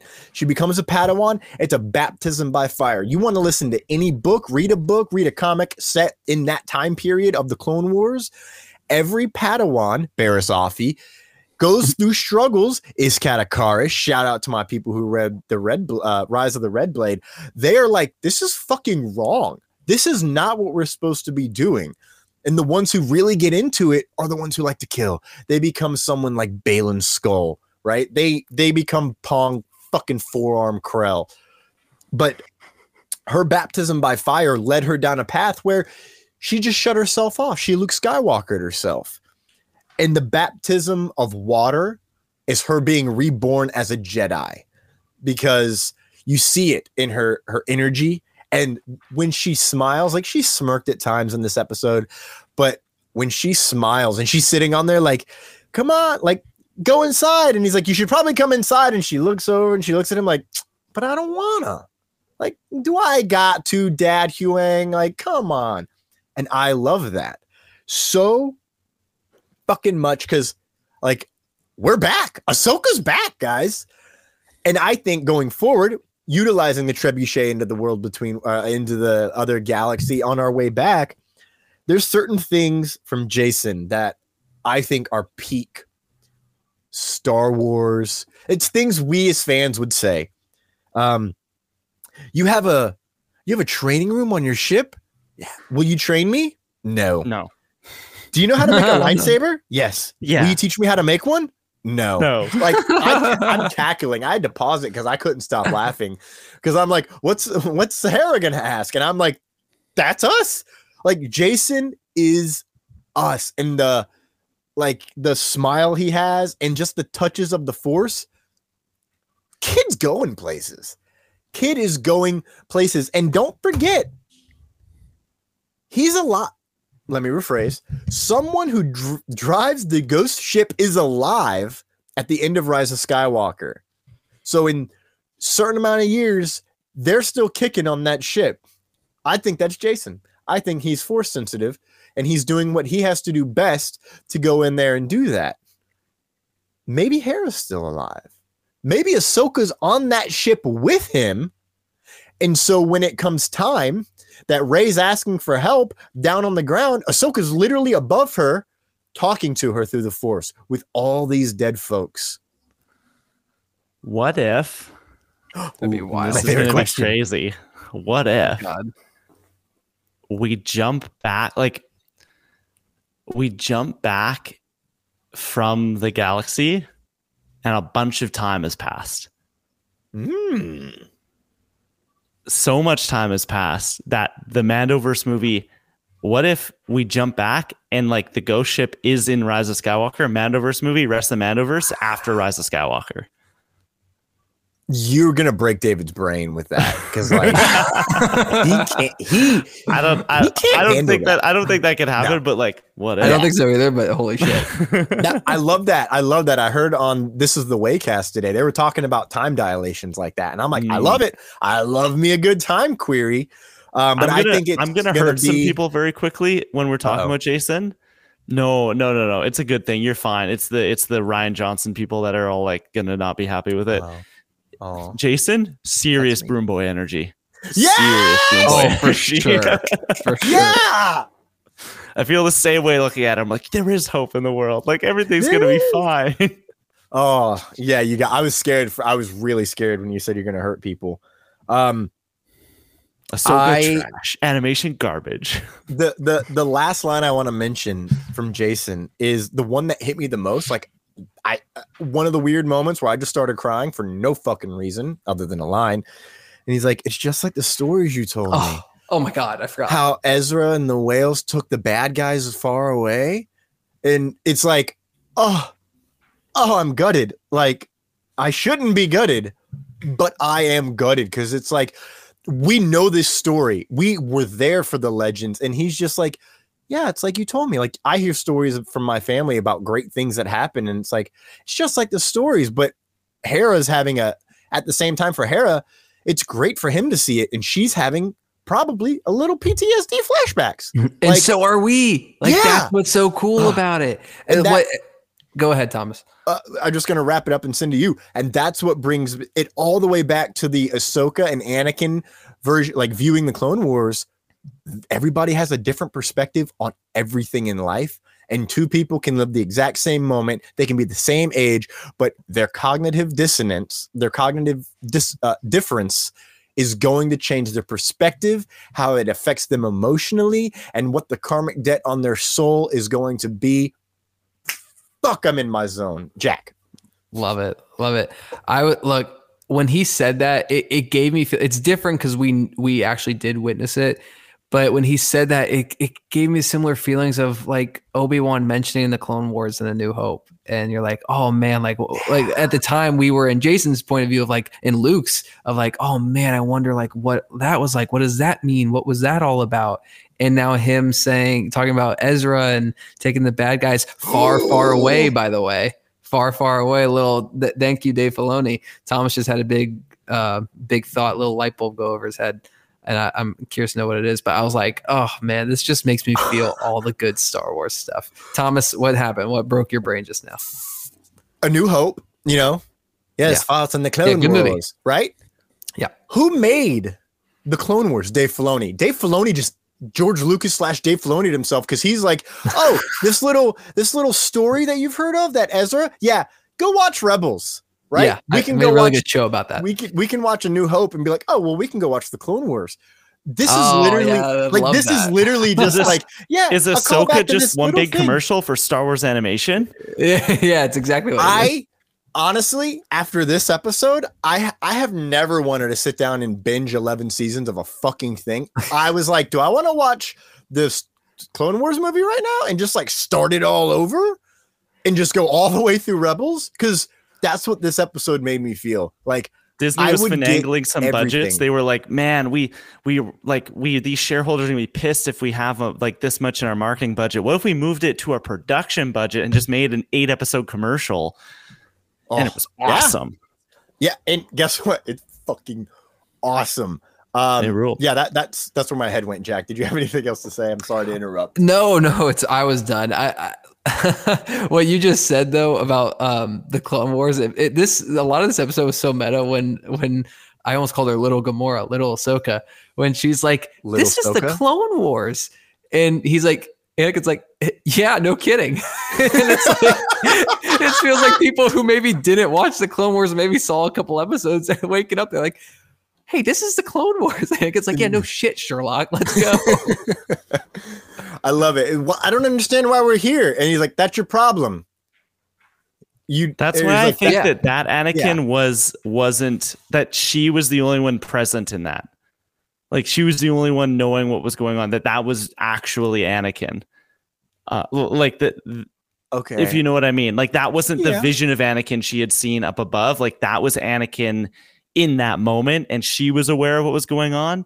And that's why I think just the way that that conversation takes place, it could work both ways, of him knowing what's going on and him also not knowing what's going on. When she says it's a Clone Wars, he's like, yeah, I know. It like that to me kind of gave away that, oh, could this be, well, she is reliving things. I don't know that she's the only one cognizant of what's happening. But then we get to the second flashback and like Anakin was never there. And that one is very, you can tell like that's future Anakin trying to give that lesson. I will say on first watch, I was like, yeah, like that's my thought. On second watch, I also did a third watch of just that scene. Because really quick production note, the Mondrels changed it from the first two flashbacks to the third flashback in Mandalore arc. Like it changed just enough to show the aging, which I really liked. I went back and double checked, but she's like, this is one of our first battles we had together. Why are we here? And his response is, that's your problem. You still don't understand. What about my training? This is your training. So like part of it is, yeah, I can see how you see it that way, but I look at it as though that is the Anakin Skywalker that was above and he's there with her. And because it's like, that's the problem. You don't understand is a direct response to, this is one of our first battles together. What are we doing? First missions together, excuse me. And like, what are we doing here? I like that. I like that we view it two very different ways. Like that's awesome. I love Star Wars. I love you guys. So do we want to do winner of the week? Do we have a do you have a dibs. winner? Anyone? Total dibs. Okay, Thomas. My winner of the week is the audio fucking mixing team. They fucked all over this episode. Oh wow. They were just talking about, we've seen in the news a lot lately that Kenobi, the final episode, George Lucas was very intent on trained on the final fight scene. They wanted it to sound a certain way. When Anakin and Vader are one and the mask is broken, they wanted it to feel right. I feel like they were doing the same thing with this episode. First off, the footsteps on the walkway, having this like really loud thump, but like a very long resonant echo going on. I can't even do the sound.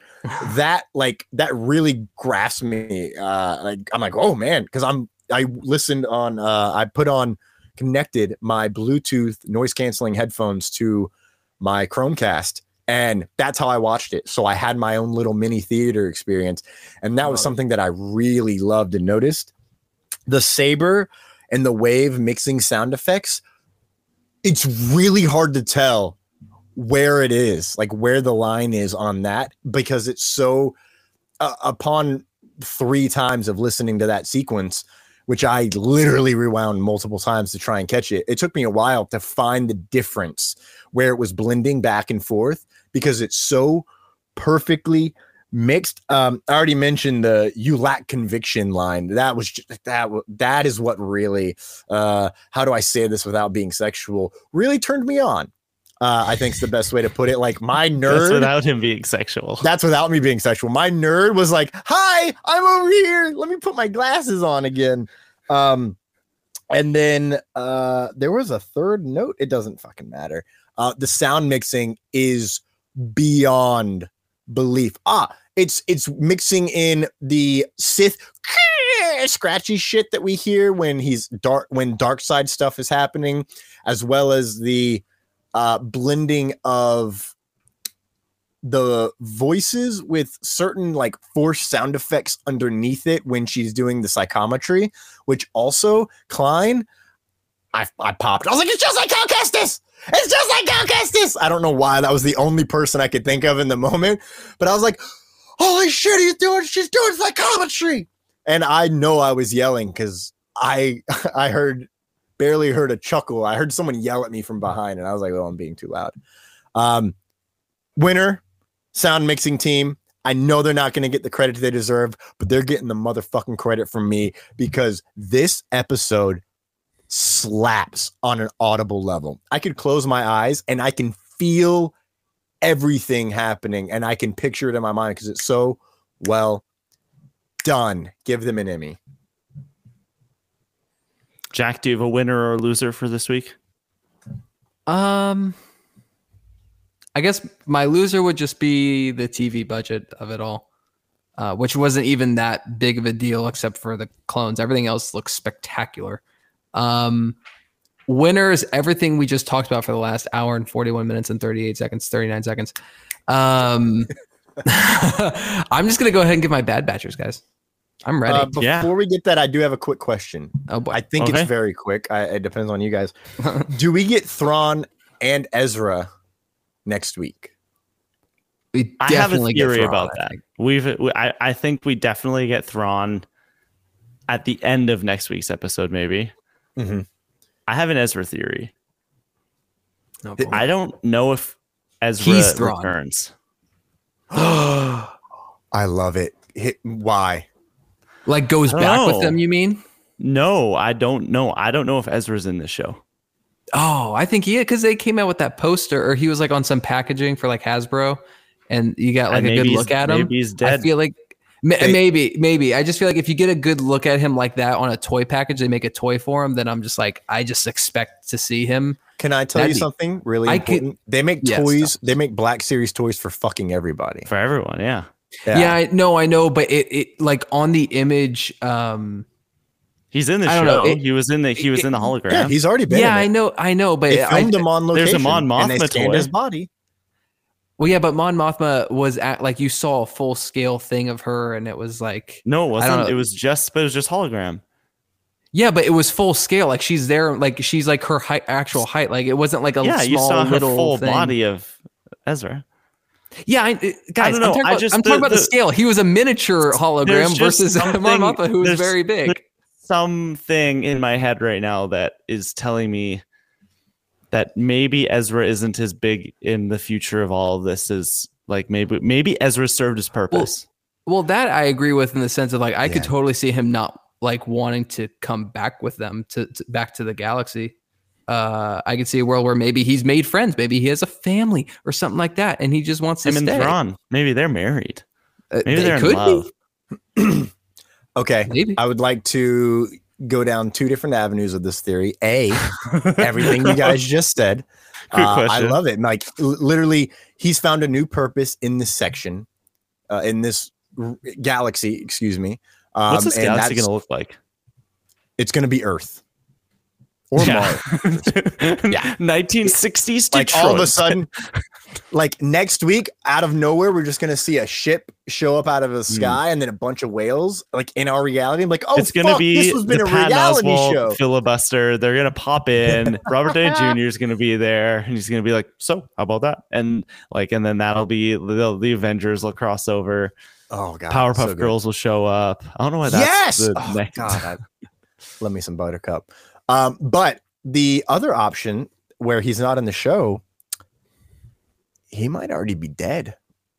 That's what you have to think. Thinking. Like Thrawn, I am willing to bet 100%. Let me go through this. Let me go through this. What if Thrawn's 100%. Dead? That would be fucking wild. Project Necromancer, they'll bring him back. Somehow Thrawn returned. Ugh, kill me. But I love that. Shut up. I just meant the line. The line. Oh, yeah. Okay. The fact of it happening. Yeah. Because somehow Thrawn does return. We don't know how yet. I think Ezra could Thrawn is usually very respectful and with honor. Even in the Empire, he does things with honor, and he only does civilian casualties as a last resort to get what he needs. But before that, he might be at a point where he's like, fuck it. And he can't control all of his men and they kill him. There's a real possibility that happens because then, we failed. We were wanting to come back to save Ezra. There's no positive outcome for us now. I gave the map away. This is for Sabine. I gave the map away and literally brought Thrawn back. And there's nothing for me except pain and having to now fight another war. So that would add a real dramatic stake. That'd be very Empire Strikes Back there, Jack. And I like it. I love it. I love it, Klein. That's a good idea. I will just say I think there's a 0% chance that Ezra's already dead. Ooh. Like I don't think I just don't think that would. I'm not make saying sense. that there's like, I don't know. I'm not saying there's. I'm not substantial saying that damage. you think that this is exactly what's going to. I'm just saying I don't think that is a possibility. I could see where maybe he doesn't make it out of the series, but still slim chance. I don't know. Back to the toy thing. I There's just a don't lot think of episodes left, which is awesome. I know it's so cool. Can I start with my Bad Batchers now? Yeah. Yes, How many Bad Batchers? Sorry Jack? to cut you off. Yeah, fuck you, Tom. I'm kidding. How does it feel? Let the inner thoughts get out there. I was so ready, and then I wasn't. I'm gonna go. Fuck. What did I give episode 3? I'm gonna go 4.015678. I'm kidding. It's a 5 out of 5. I'm doing it. Thank you. Yeah. I'm cheating. It's a fucking 6. Yeah. He's So- including Omega. Yeah. She was always included, but I'm talking the original. Yeah, you're right. I mean, and Omega became the 5th once Crosshairs left. I'm bringing Crosshairs back into the fold as a good guy. All 6. One of Let's them's go. dead too. Yep, he's all Project Necromancer. Goggles is back. Oh my god, what was his name? Tech. Tick is back. They're all back. They're all 6 bad batches. 6 out of 5. Climb. I'm going 5 out of 5 as well. Last week was a 5 out of 5. This week is a 5 out of 5. Not a perfect episode.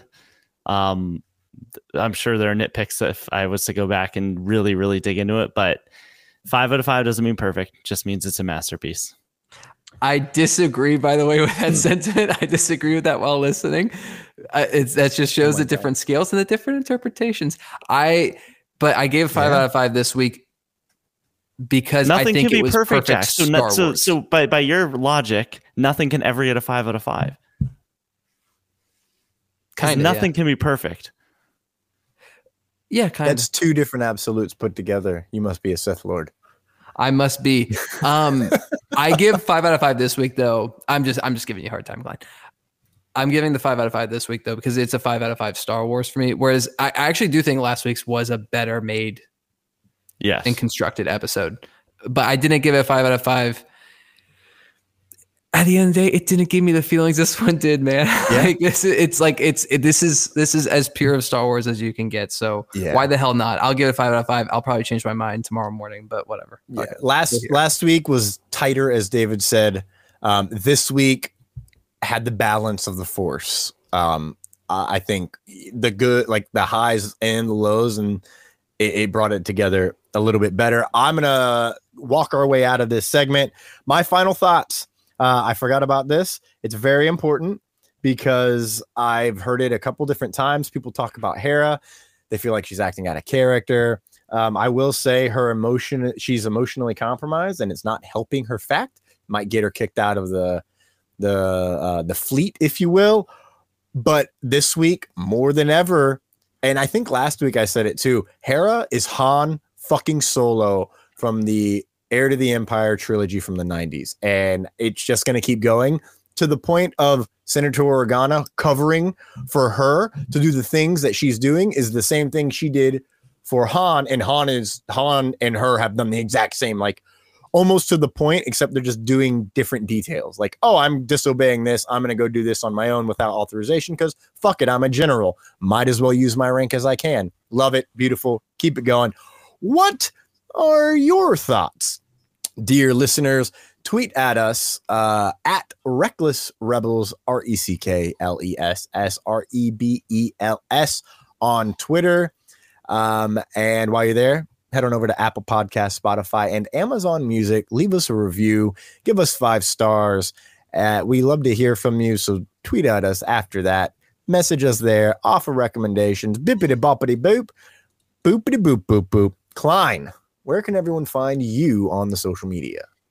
You can find me everywhere at The Kleinfelt. That's TheKleinFelt, talking all about Ahsoka and everything that I'm doing, including writing a whole bunch of stuff about the Netflix live action One Piece series over on the direct.com. So putting that all up on my Twitter as well, X, whatever you want to call it, as well as the direct. So you can check that out as well. Jack, what about you? You can find me on Twitter at Jack Pews, is P-U-E-S, all one word. You can find me on Twitter and all social medias at TC Rochester Act, TCROCHESTERACT. I'm going to give a quick recommendation. Time of recording tomorrow is Thursday, 9/14. And I'm going to be hopping on the Genuine Chit Chat with our buddy Mike over in the UK after I get off an 11-hour day at work. Exciting times to talk about this episode. There's probably going to be a much deeper soul discussion there. I think that's where I'm going to have to bring it up because we're out of time today. But check that out. It'll be in your podcast feed soon. But with that, sentients and droids, we've reached the end of this oh sweet episode. Remember, the Force is your ally, and a powerful ally it is. We've spoken. Get some twin sunlight and stay hydrated. This has been your standard operating procedure of podcasting. Yippee!